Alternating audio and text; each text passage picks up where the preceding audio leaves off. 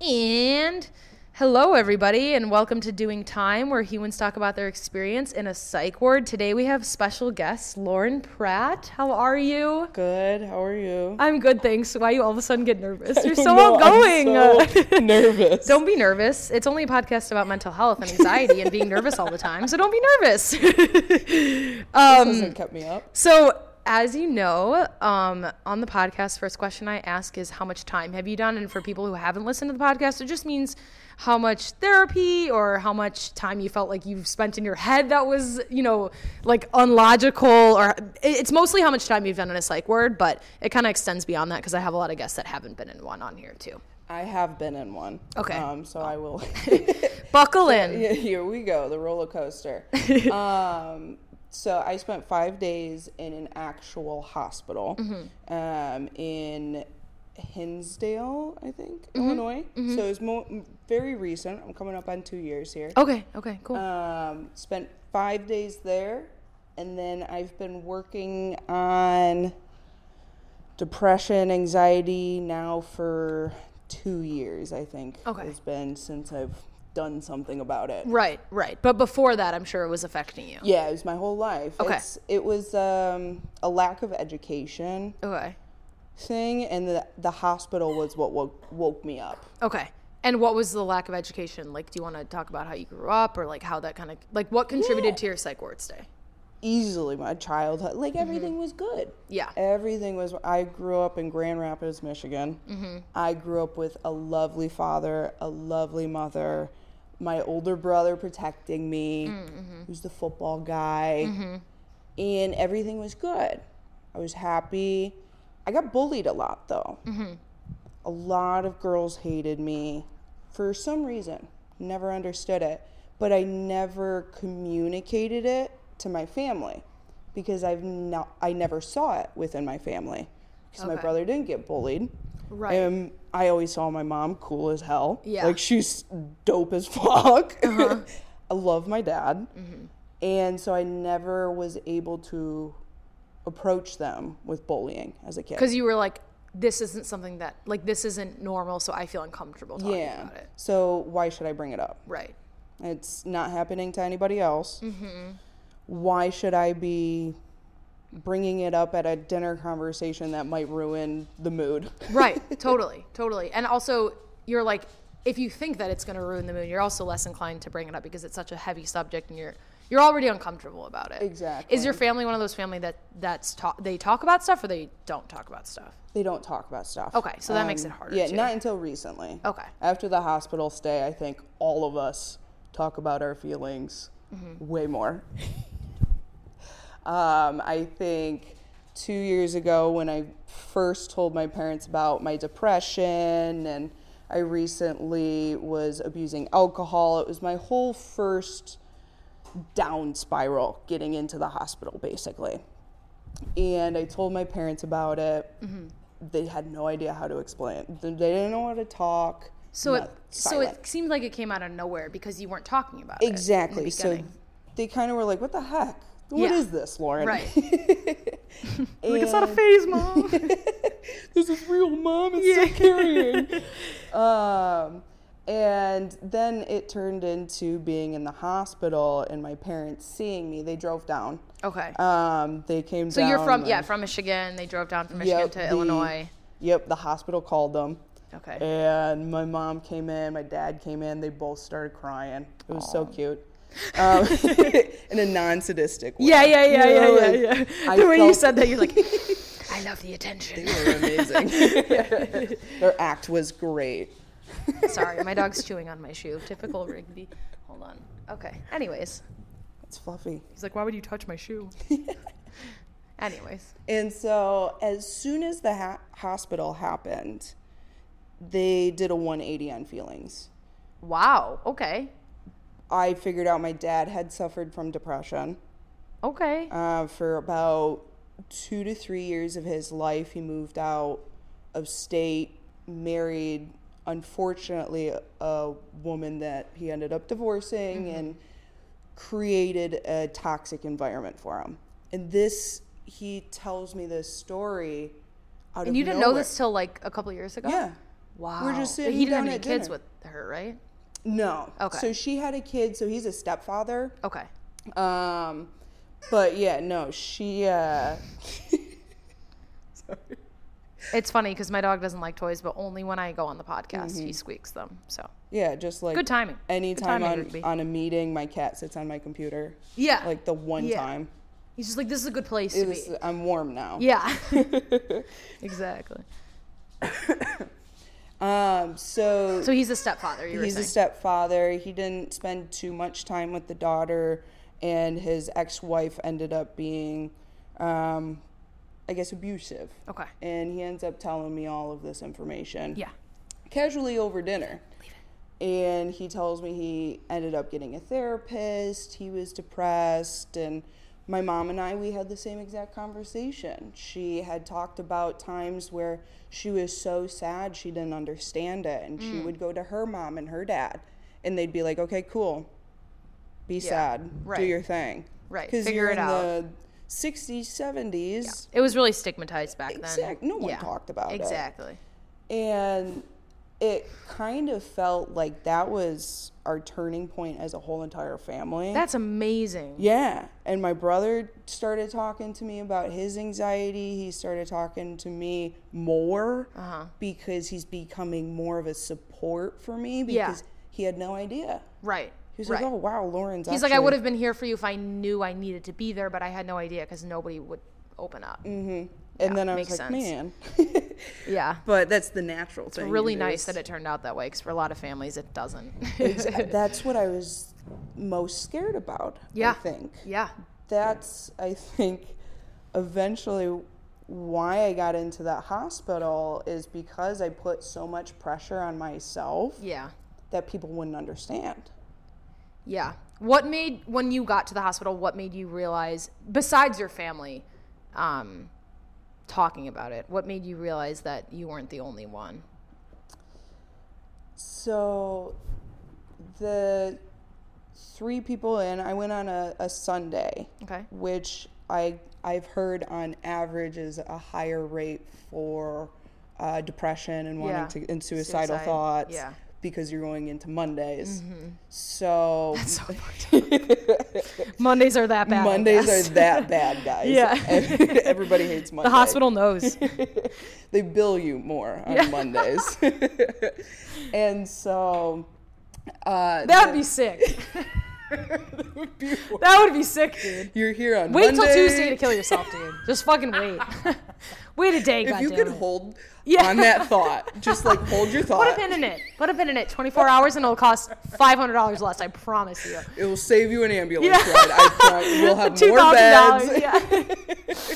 That's ridiculous, but that's so crazy. It's true though, because I've heard there are funny statistics like that you realize are like very relatable and true. And you're like, oh, this makes so much sense, but it's also so weird. It's and fucked so up. weird. Yeah. And we should probably study more into that. Totally.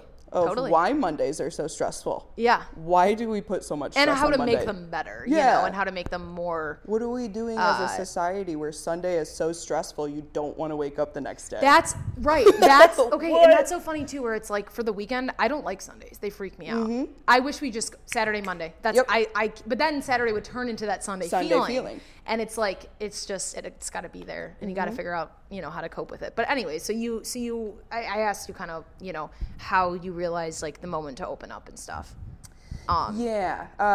It's the moment I felt like there were more people involved in this, and there were more people feeling the same way as me, and that was basically the moment I walked into the hospital, because Mondays is where everybody is suicidal. We had all 3 patients. I made the 4th patient. We were all just suicidal. And our first Tuesday morning, we had yoga at 8 a.m. Wow. It was, I will say, the hospital was the worst $6,000 of my life, but best emotional detox of my life. Okay, that's good. I am so thankful for the hospital, through and through. Yeah. Because everyone has a different experience, yeah. I woke up at 8 a.m. doing yoga without my phone or my boss or emails. And I don't think, and not to interrupt you, but I don't think people talk about that a lot as the positive aspects of the hospital. And there are a lot of negative aspects that I'm sure you went through there. I'm sure it wasn't all roses. Oh, yeah. Wednesday came around and it was... Yeah. And Wednesday came around and you fuck yoga. Fuck yoga. I'll tell you, fuck the tree pose, dude. That shit's real. But I don't think people talk about the positive aspects because, there were a few times, I've been in the hospital, but most of the times that I've been there, they have helped me on the other side. Exactly. They really did. It's just the actual stay is the hard part. It's overwhelming. Quick Monday, cut. Tuesday were the most educational days. Okay. That is where they do the full focus on the two people of mental illness, suicidal thoughts, depression, anxiety. Wow. And I had a schedule from 8 to 7 o'clock at night doing things that were just pumping me of information. I went to that kind of hospital. Yeah.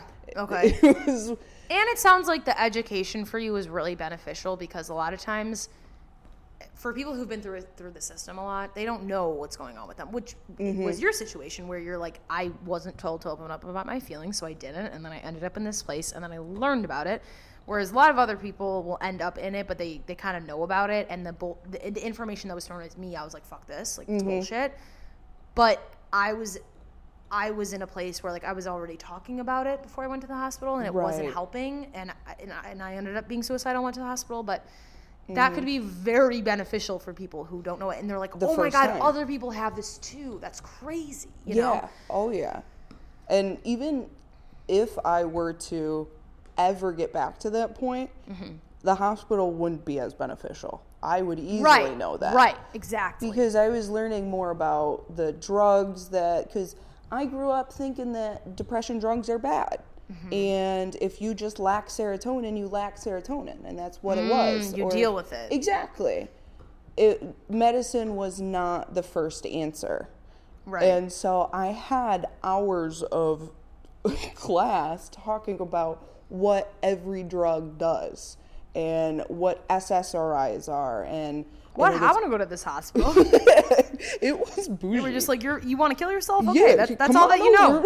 You want some ice cream for it? Yeah, like literally, dude. They just give you medication. The hospitals I went to were not that informative at all. There was like a couple, like there were nurses that would sit down with me and give me information, but there were not classes. No. Oh my goodness. No, I was with a bunch of zombies. I was with a bunch of people who were just sleeping all day. I was sleeping all day. Like it was just fucked up. I wanted to, especially the first day. Yeah. The first day it hits you, we're like, I'm in a hospital.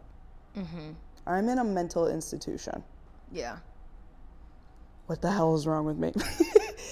I wanted to sleep all day long. And that's the thing about having anxiety and depression is your psyche's like, I guess, warped a little bit, but it's not warped to the point where you don't realize where you are because, one of my great friends who's been on the podcast, Derek, he's mentioned to me like very openly, he's like, some of this like hospital stays, like, I don't remember. I was so in my bipolar with psychotic features that I just didn't know about it and I didn't remember it or for whatever reason because he was so clouded by his mental illness. Right. But the thing about anxiety and depression is that a lot of times you're just hindered by yourself and your own thoughts. And so you're there, but you have the self-awareness to know you're fucked up, but you don't have the self-awareness to know how to fix it. And so when you're there, you're just like, I'm fucked up, but I'm like, you feel stuck. Because you know you're self-aware enough to know that you fucked up or your brain's messed up or whatever, but you don't have the tools to fix it. Exactly, and it's the numbness, almost, where you're sitting there, and it's almost a fight in your head of the logical side saying, you're better than this. Get out of bed. You did it yesterday. You can do it today. Get out of bed. And you got the other side that's like, can we feel these feelings for a second? You're sad. You're depressed. You put a lot of stress on yourself, Lauren. Sit down.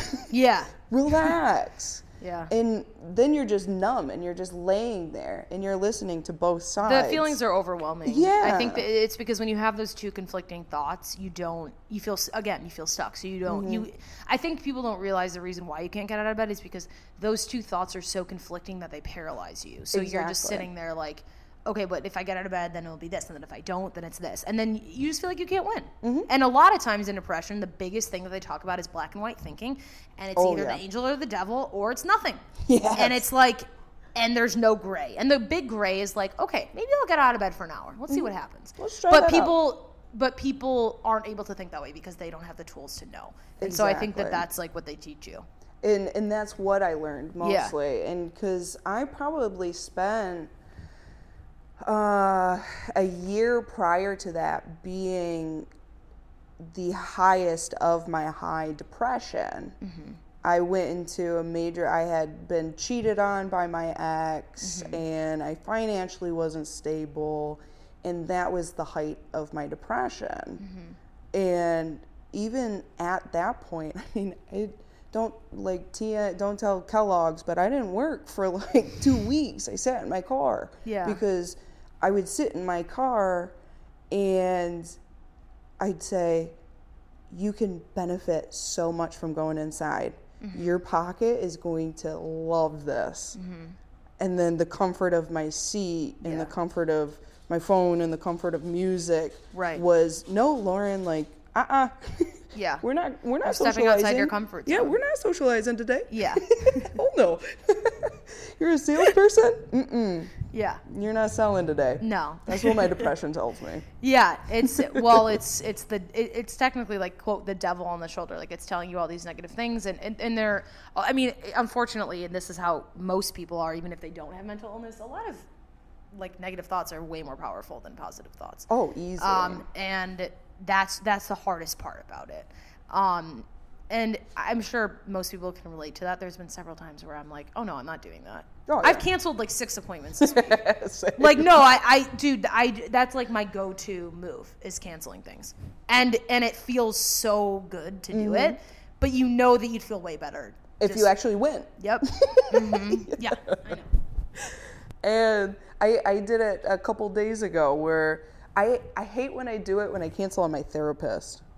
I do that all the time where I'm too anxious to go to my therapy, but I know it will benefit me. Yeah. No, I've napped through several therapy sessions, dude, and I've been like, oh, I'm so sorry. Or I used to lie, like white lie a little bit and be like, oh, I'm working. And then I'll do like one work thing and then be like, all right, that was good enough to feel not guilty about canceling. Yep. So let's go to bed. I made one call. Yep. So, and I can prove it if she's like, hey, I'm going to cancel or charge you a fee. And that's the anxiety. You can take the screenshot. Yeah, that's the anxiety through and through. Yeah. And the bad side of the hospital came out on Wednesday. Okay. I would say. So you were there for 2 days before you were like, oh, okay. I was like, this is the bad side. Yeah. Mm-hmm. And that's when, unfortunately, was also the area where the major drug addicts, and that's why I say it like that, because I don't appropriately know how to say it. So I just say the whitest thing I can think of. Yeah, yeah. The drug addicts. No, yeah. It's okay. They're just addicts. It's okay. Because there were a lot of gambling addicts that came in. And some were actually really Sunday funny. for suicide, Wednesdays for addiction. I see. Okay. Well, good to know. Good to know on the count. Wednesdays for gambling. Okay, yeah. And then Thursdays for meth. And then we lose all our money on Sunday and we want to kill ourselves. That's the pattern that I see. That's why I'm back here. Yeah, exactly. There was a repeater, and she came in. She was saying the same thing where she's like, you told me this shit two weeks ago, and I'm not better. Mm-hmm. Do something else. Yeah. And that's when kind of that dreamscape disappeared. That's when yoga disappeared. That's when Wii Sports disappeared, and the reality started coming in. Right. Of like, yeah, this is fun, this is a spa, but here's the real world. And then I got anxious again. And I got scared. There was this one guy that would walk around, and I laugh at it to this day, but he was so out of it. He would rub his ass on every single lunch seat of ours. Okay. So he'd like pull down his pants and he'd rub his ass, and then he'd pull up his pants, and then he'd run to the next one. Oh, so so I'd like, what? He thought it was probably something else. Right. It was probably some OCD or some Yeah. feature of his disorder that I can't diagnose that. I don't know what that is. It's the first time I'm seeing it, and these guards yeah. are coming in, they're knocking them down.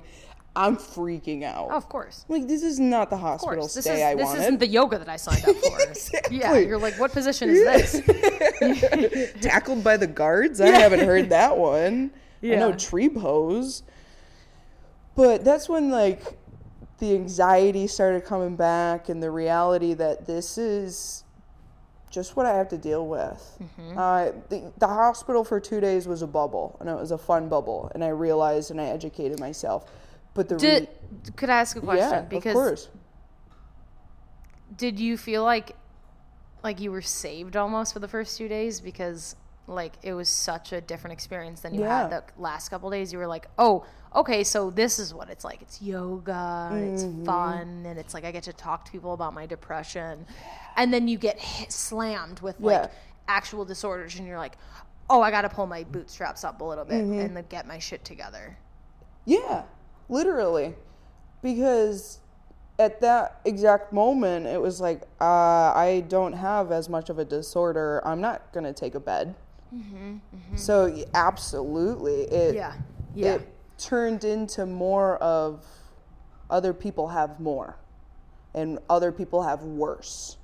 Yeah. I guess more is the incorrect term. And it's to each his own. We never, like on this podcast, I always want to address that, like, you know, there's obviously levels to problems. We're never going to acknowledge that, like, you know, like depression and how bad this is compared to how bad this is. However, in a positive way, you can use that to help yourself. And I've talked about this even with people who have very severe disorders, who say that seeing people worse than them. There's really, but there really is always something worse or something that you consider worse because you're not living in it and you don't know what it's like. So you're like, oh, that seems horrific. So I better get my shit together.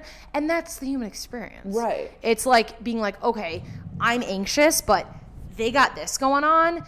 I should get my shit together. And maybe there's somebody else for that person too, you know, that they see that's like more fucked up, quote unquote, for them. Them, yeah. So, yeah. Exactly. To me, I thought it was whack. It was the first time I had ever seen it. Right. I grew up with a white picket fence. This is the first time I've seen somebody not on drugs acting like they were on drugs, wiping their ass on things. Right. I was like, oh my God, I'm so scared. Right. You know? Yeah. And I'm in a hospital for my depression. Yeah. Yeah. Yeah, you're like, whatever. At least I'm not wiping my ass on seats, goddammit. I could go back to my job. Yeah. I could go sit in a car. As long as I have my pants on, I think I'm good. As long as I got my belt. Yeah, exactly. So after the hospital though, what did you take away from it, and what was your experience like after?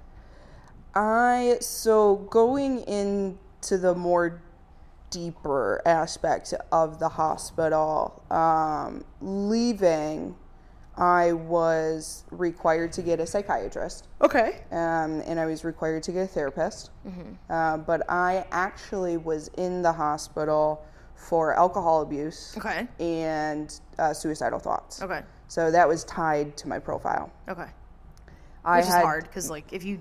Yeah, go ahead. And I abused alcohol easily, and I will admit to it. Yeah. Hands down. I spent a full year trying to cope with my emotions by drinking a beer, drinking anything. Yeah. And, you know, I've read and I've heard that it's a common thing to do. Yeah. And so... Yeah, you're not alone. You are not alone. That's for Wednesdays, Lauren. That's, it's a pretty common thing to have an alcohol addiction, so you're not alone. We all kind of have it. Yeah. And so I had to go to AA to get out of the hospital. Were you like court ordered at all, or just kind of like okay? So it's like I didn't end up going because of it. So they're like, you have to make this appointment for you to get out, and you have to make this. So I called, I made all of the appointments, all of that stuff, and I didn't end up going because I was like, I'm not addicted. I made a mistake. I was stupid, and I've learned. And well, there, you know, and I think it's important to address on the podcast. Like, I was just talking about this. There really is a difference between like using it to cope versus being an addict. It's Yes. a very fine line. It's Very, a very very fine fine line. line because, you know, you could be like, oh, you're an alcoholic because for sure you're wasted all the time. yeah. But there is a clear like line where it's like, okay, are they depressed in doing this, or are they can't help themselves and they're drinking morning to night because they like, you know, my brother told me, he's like, Drew, don't ever smoke cigarettes. I hate them. They're disgusting, but he can't stop. You know what I'm saying? Yeah, That's the yeah. addict. Yes. Versus like, I'm doing this to cope. It's good for now, but I definitely know I'll run myself into the ground, and I can't do this, and I need help for depression, not for alcoholism. And Exactly. it's definitely case by case. And I'm not a doctor, but you know, yeah. I'm not a doctor, but I've grew up with an addict, and I know the patterns that my brother had versus the pattern that some of my friends have had, and I've seen the difference between being a heavy partier and being an addict, and it's a fine line, but it's very different. It's a very fine line. Yeah. And my sister-in-law brought it up. She is the only one she's now a Pratt, so only one in the Pratt family to go outside of business. And she's got her doctorate in social work. Okay, awesome. And she works for a nonprofit. She's amazing and sensible. And she brought that up. And because I was crying on the phone, I was like, I don't want to go to AA. I don't want to be I was like 22. Yeah. 22-year-old going to AA? Yeah. Like, look at It's me. scary. It's scary because It's you walk so- in and a lot of people are older than you. And they're addicted. Yeah. Like, well, yeah. heavily Heavily addicted. And my brother's a heroin addict, but he has been to both AA and NA. But it's very intimidating when you're young.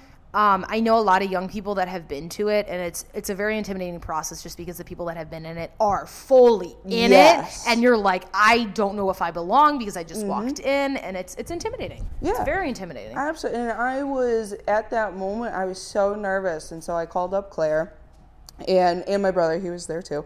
But she said that, and she said, do you think you used alcohol because you need it or because it made your depression better? And I said, it made my depression better. She goes, you don't need to go. You can go if you want. Right. You know? Because you can learn, because to be honest, you You can can learn learn how to from cope this. without. Yes. Yeah, exactly. And so I cope with weed now.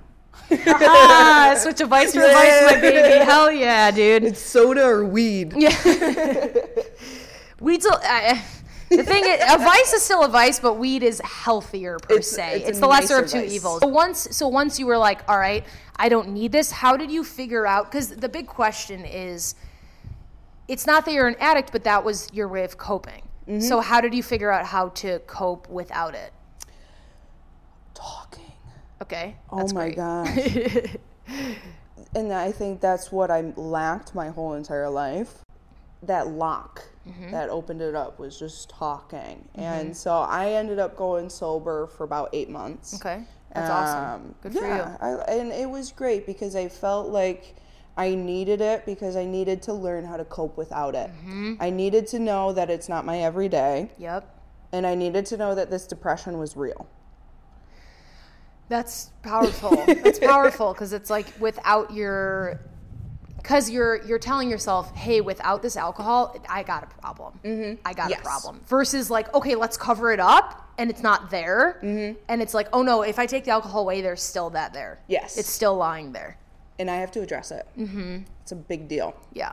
And it's a big deal because I just ended up in the hospital because of it. Yeah. So I should definitely still take this pretty serious. Yeah. And so I started off doing therapy. I started off, I got on medication for the very first time. And I really just started talking. I created more friends. I was still in a very toxic environment after the hospital. So I was in a toxic environment before the hospital, and of course, 5 days doesn't change toxicity. No, it's 5 days. Exactly. So I still came out into a world that was disheveled. Toxicity doesn't change overnight. Yeah. And so I wiped out all crutches in my life. So Which were beyond alcohol, which were what? I was still smoking a little bit, but just alcohol, my sleeping medication, anything as white as I could get my hands on. NyQuil, Dayquil. I didn't know. I lived in Naperville. I didn't know anything. I was blonde at the time. Tide Pods. Tide Pods. I was, hand sanitizer. Just doing anything I could. So I unfortunately kept myself in that toxic environment, but I kept myself in the toxic environment sober. And that's really important to talk about. Yeah. Because I've been there. I'm just saying. I've been there. It's so weird. Experiencing drama, experiencing PTSD, experiencing toxic environments sober. Because anything that is confrontational, I drink. Yep. No, don't talk to me about my feelings. Don't talk to me about anything that I feel important on. Mm-hmm. And so these environments started happening again. And it was so easy to just take back.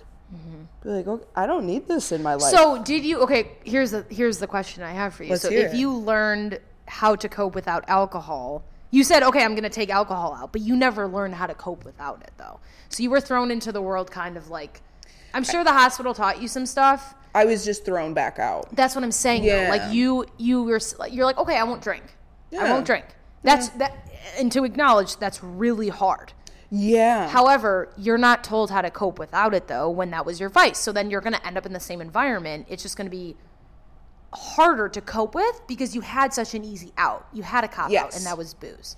Yes. And that was what was so hard about experiencing all of this sober. And you just started talking about your feelings 5 days ago. I just countable days. Less than a week. A whole hand. A whole hand. That's it. You only got 5 days, dude. Open up.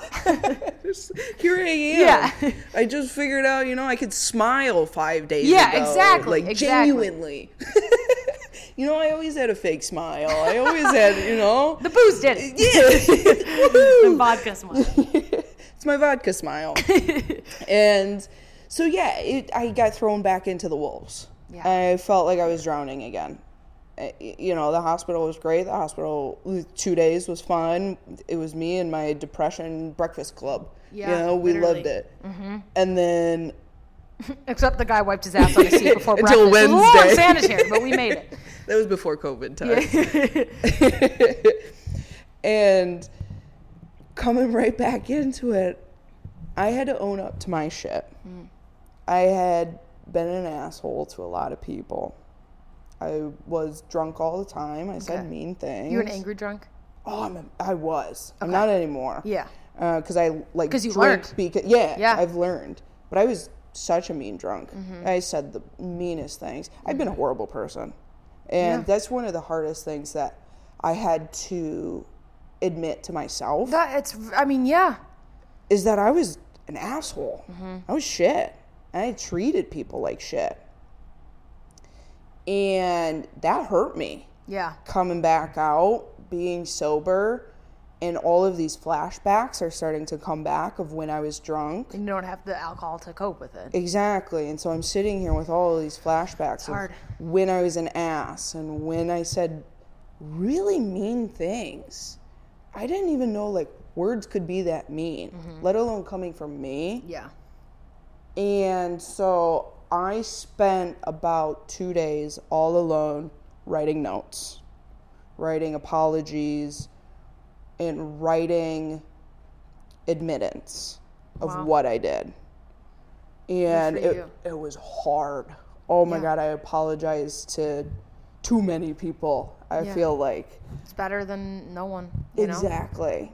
And I think that was also another one of my turning points is because How did you get through that? Because I think for people who get thrown back out, it's really hard for them to cope. And then, because for AA, just to let people know, that's one of the steps in AA is you're kind of, in the Christian world, it's like repenting your sins, but then in the AA world, it's going to people and quite literally knocking on their door saying, I know how my alcoholism or my addiction affected you.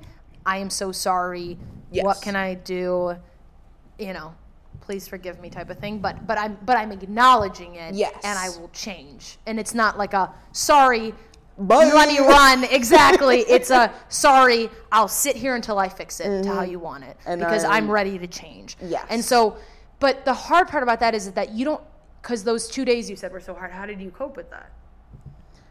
Was your coping, was that helpful though to apologize? Because sometimes that's super helpful. Oh yeah. It felt amazing. Because you're a good person. Yeah, I think that's what it was. Yeah. I think you didn't mean to do it. Exactly. And it was the admitting I didn't mean to do it, but the admitting that I did do it. Mm-hmm. Mm-hmm. And so, as cheesy as it sounds, like music, I didn't stop playing music for 2 days straight. Yeah. While I was writing these notes, while I was admitting to everything. Did you mail them or did you give them in person? So I tried to give a couple of them in person, and I had hurt their feelings too much that I just left it outside their door. Okay. And then there were others that I did mail because I had their addresses. Okay. And then some were in person. Mm-hmm. And we had dinner over it or lunch over it or something like that. And I told them about my experience. I told them about, I'm not that person. Because I grew up in a white picket fence. I'm a happy kid. Yeah. I'm a happy person. I'm a nice person. I don't know why I was so mean. Mm-hmm. And, being able to have those conversations with people and admit my wrong felt so good. Mm-hmm. It felt amazing. And what were the responses? Some were decent. Okay. Some were good. Some were great. I'm still friends with a couple of the people that I sent notes over to. And we still go out and we hang out and we go drink and everything. Yeah. And we're still happy. I definitely had a lot of, all right, cool, go fuck yourself. Okay. But you're able to be like, I get it.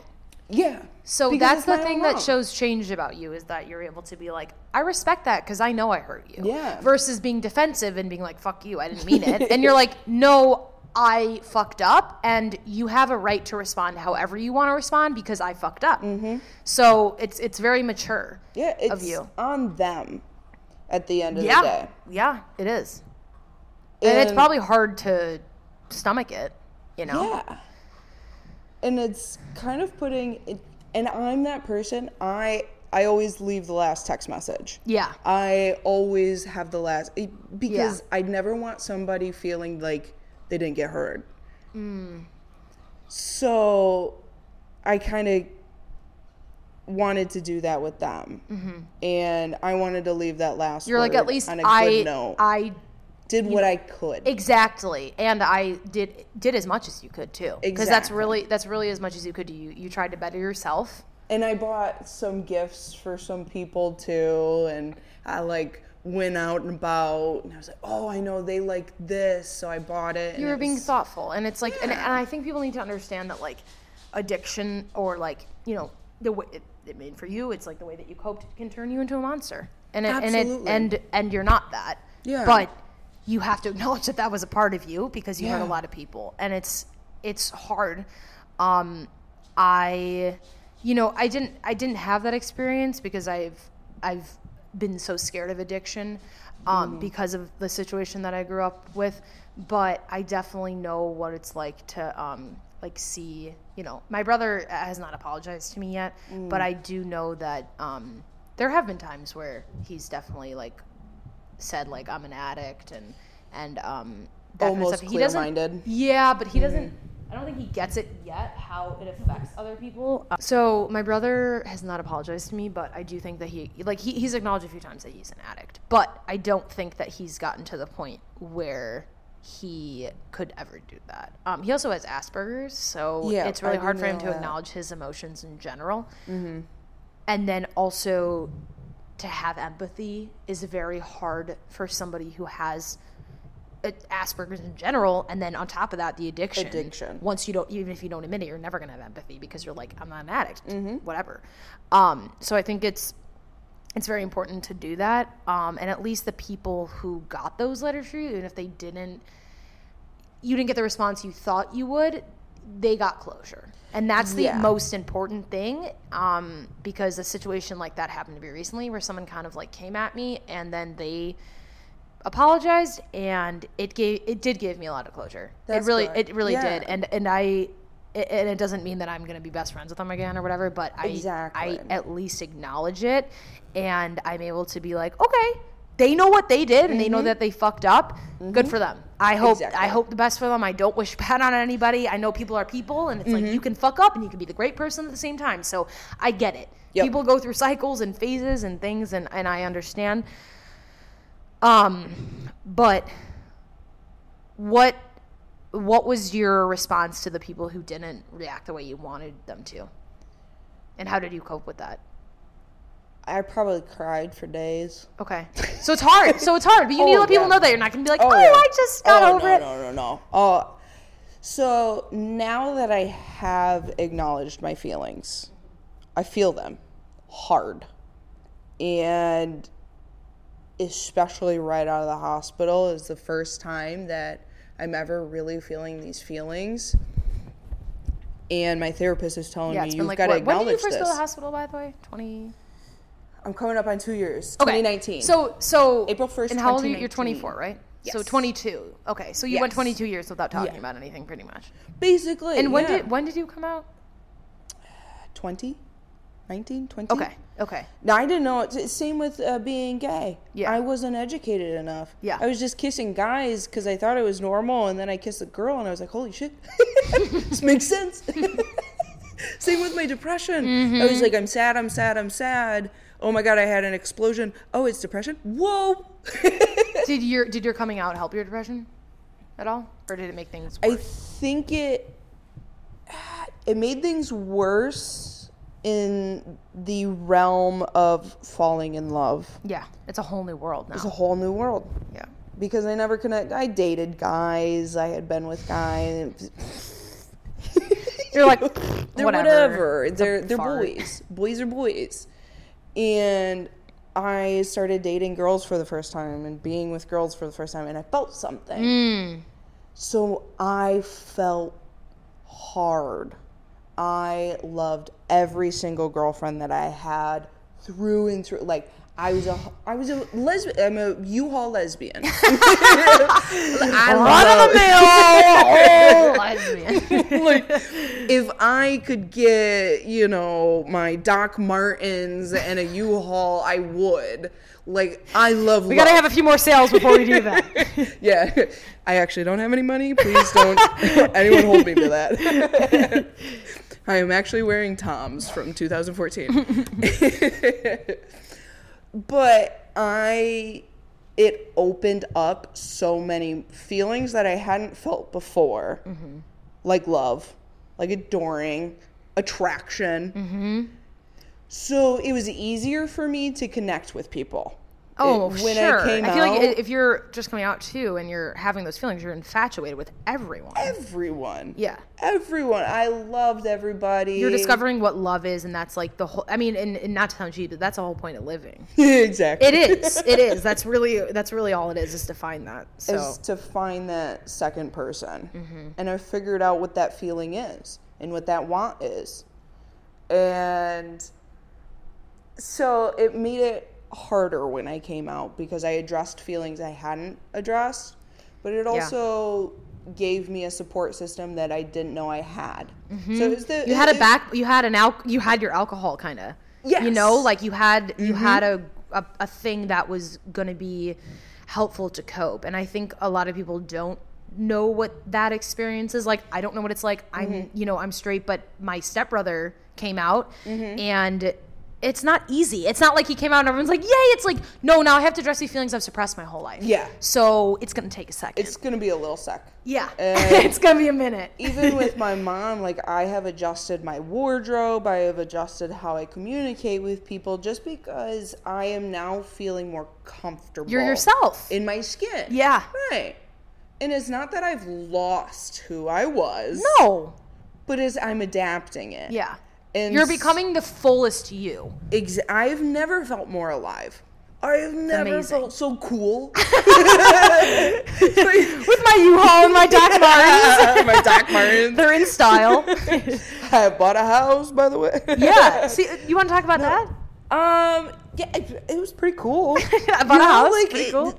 That's the thing is it gave me so much clarity. And freedom, probably. Exactly. Yeah. And I started feeling a little bit better and a little bit more of who I was. And so coming out was tough. It was hard. And I think did it feel like kind of how hard it was to apologize to everyone again, where you had to like address the feelings that because I'm not saying like you fucked up, obviously. Yeah, it's like, oh fuck, I'm gay, dude. Gay, you fucked up, yeah. bro. But I'm saying it's that I have to address something that I haven't addressed, and I have to say it to people, kind of thing. Yes, actually. So I came out before telling my parents I was depression, and I had depression. Okay. And that's why I find so funny is that I was more comfortable talking about my sexuality with my parents than I was my mental health.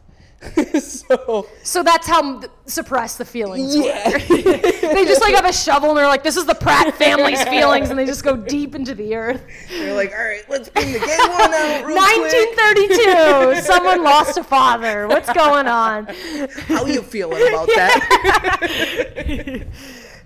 And so, excuse me, I have been vaccinated. Coughing all over my microphones with your COVID. Scary about that. You were saying you were coming out and you came out to your parents before you came out with your depression. So when I came out, I started my sentence. So I didn't come out to my parents until I was positive. Okay. Because you sounded like you just like, I got a test. And it was 100%. Yeah. No one had armpit hair, so let me try this one. Yeah. And so, I was in a relationship, or I was dating a girl for a couple months, and that's when I finally decided to come out to them. It's because I was like, I gotta be for sure. Yeah. I'm coming to a Catholic family. My mom grew up Catholic. My dad grew up semi-Irish Catholic. Okay. And so I'm coming to this family. I'm not going to be like, hey, I'm gay. Right. 2 years later, I'm dating a guy. And I didn't want to freak him out. Like, I'm not. Yeah. I worded that incorrectly. I was like, wait. I'm not, by the way. Fully gay. I wanted to assure that when coming to my family. And so when I told them, I planned everything out, like the anxiety person that I am. I planned every second, every word. Thing. Yeah. And the first thing that I said was, I'm dating someone new. Her name is Ashley. And the second I said her, I cried. Bawled. Like a little bit. I couldn't get it out. Because it was so much feeling. It was the first time I was telling my parents this, my feelings. And I said her, and I was gone. I couldn't finish my statement. And my dad looked at me. We all kind of stood in silence. Yeah. And it was the same exact thing when I told my parents I had depression. I said, I've been diagnosed with and I started crying. Yeah. I couldn't get it out. Yeah. It's labels. Yeah. It's labels. It's hard. And I said I have depression. I had a small panic attack while I told them. I was sitting there. I was like, I have depression. Tissues, where are you? I was drinking the wet red wine. I have depression. This is not helping, but. So it was exact same feelings. And it is the same time that I'm admitting my feelings for the first time, and I'm creating myself as a whole being. Because I came out and I had that conversation, and I talked about my depression, and I had that conversation. And now let's put all of these pieces together. Let's own everything. Yeah. Good for you. That's amazing. Because I don't want to not own it. Yeah. And that's what I you've did all done of it. since Yeah. you've, realized the things that were not wrong, but It was wrong. different about you. I'm saying in the Oh, in the in mental depression, health, like as far as like not wrong with you, but were different, or things that you did that were not okay, like bullying people or saying mean things to people or stuff like Right. that. Like you acknowledged it. And same thing with coming out is you got to acknowledge these hard things, and it's a buildup, because if you haven't talked about it with anybody else and it's your first time saying it, you're like, I can't even get it out. It's I a can't. massive buildup. Yeah. A massive. It and must have felt like a relief. It felt amazing. And Yeah. I told my girlfriends, I have girlfriends there's 5 of us, so I'm the 6th person. And I told them after my very first date with a girl. Mm-hmm. And so the girl actually dropped me off at where I was meeting my girlfriends. Mm-hmm. And I was like, I just got off a date with the girl. Uh-huh. Like, I felt myself. Oh, totally. And every single one of Totally. them were just like, yeah, we know. They're like, we were actually waiting for you to walk in and tell us. we We didn't know this the whole timing, time. but we knew. We were counting on it. Yeah, exactly. And so I had that great reaction at first.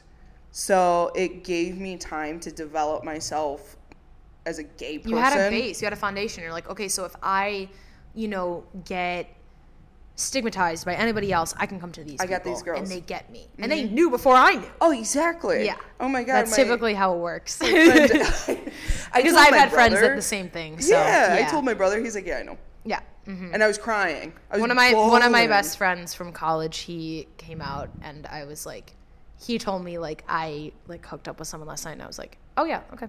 I didn't even. I was like, good for you, but like Yeah. I knew. Yeah, like good job. Yeah, exactly. I was like, hell yeah, dude, like get that dick, But but like I knew. I was like, and everybody would be like, oh no, he says he's straight, and I'm like, but I know him. Yeah. That's, like we've gone shopping together, we've and been there. We've been drunk together. yeah, and we've made out, and he doesn't like me, so that's a problem. And he's gay. If he doesn't like me, he's I'm a fucking good gay. kisser. Yeah, I bring it, dude. But yeah, no, I knew, and it was the same thing where I was like, I support whatever you do, and it was a similar situation where he grew up in a very Southern Christian Arkansas, like very like KKK territory, like that's where he was, and he told me, and I was like, I fucking got you. Anybody that comes your way, I'm fucking swinging, and so like I supported him, and I think those girls, like they probably don't realize how important it is to you, but it's very important. No, they don't at all. And I think you acknowledging it is just you being there as a friend. Having that first support system It's everything. is everything.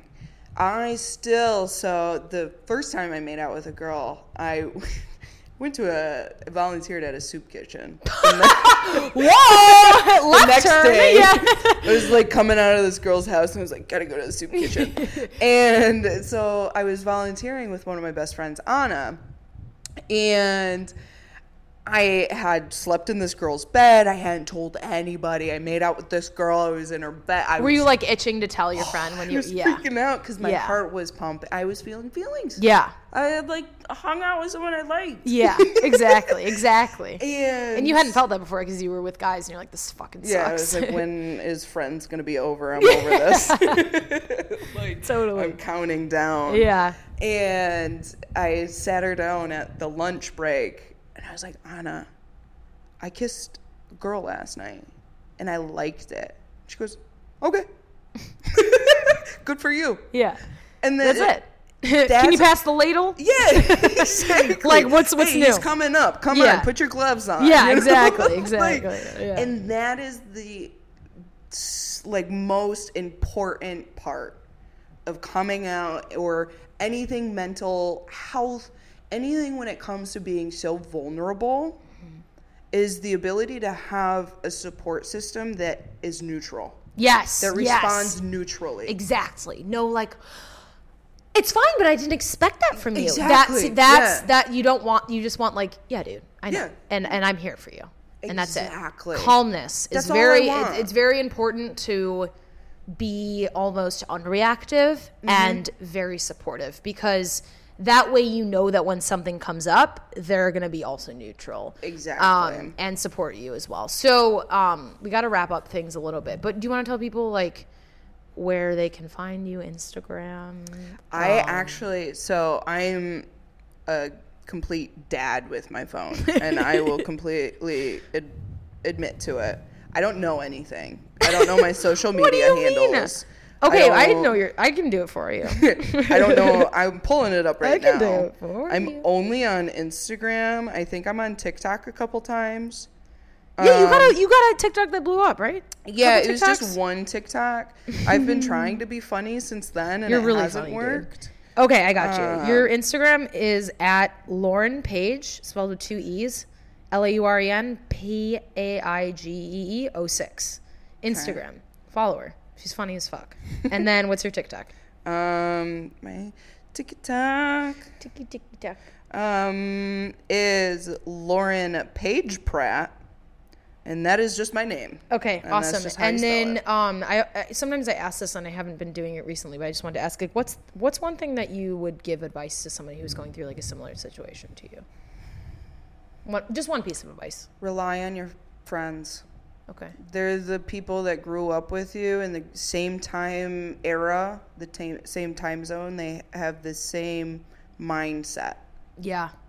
They're going to understand it more than anybody else is your friends. Yeah. Perfect. Okay, so Lauren Paige 06 on Instagram. 2 E's, baby. Double E, baby. And TikTok is Lauren Paige. Pratt. Lauren Pratt. Lauren Paige Pratt. Lauren Paige Pratt. I love all that of name. it. You're going to be famous one day. That's a sick name. If you're not famous, that's a shittiness to your name, my friend. It's LPP. LPP, baby. All right. Well, thank you so much for being on the podcast. Thank you for having me. You're welcome. And thank you guys so much for listening to Doing Time. Please don't forget, rate, review, subscribe on iTunes. It's very simple. And thank you so much for listening to Doing Time. Bye.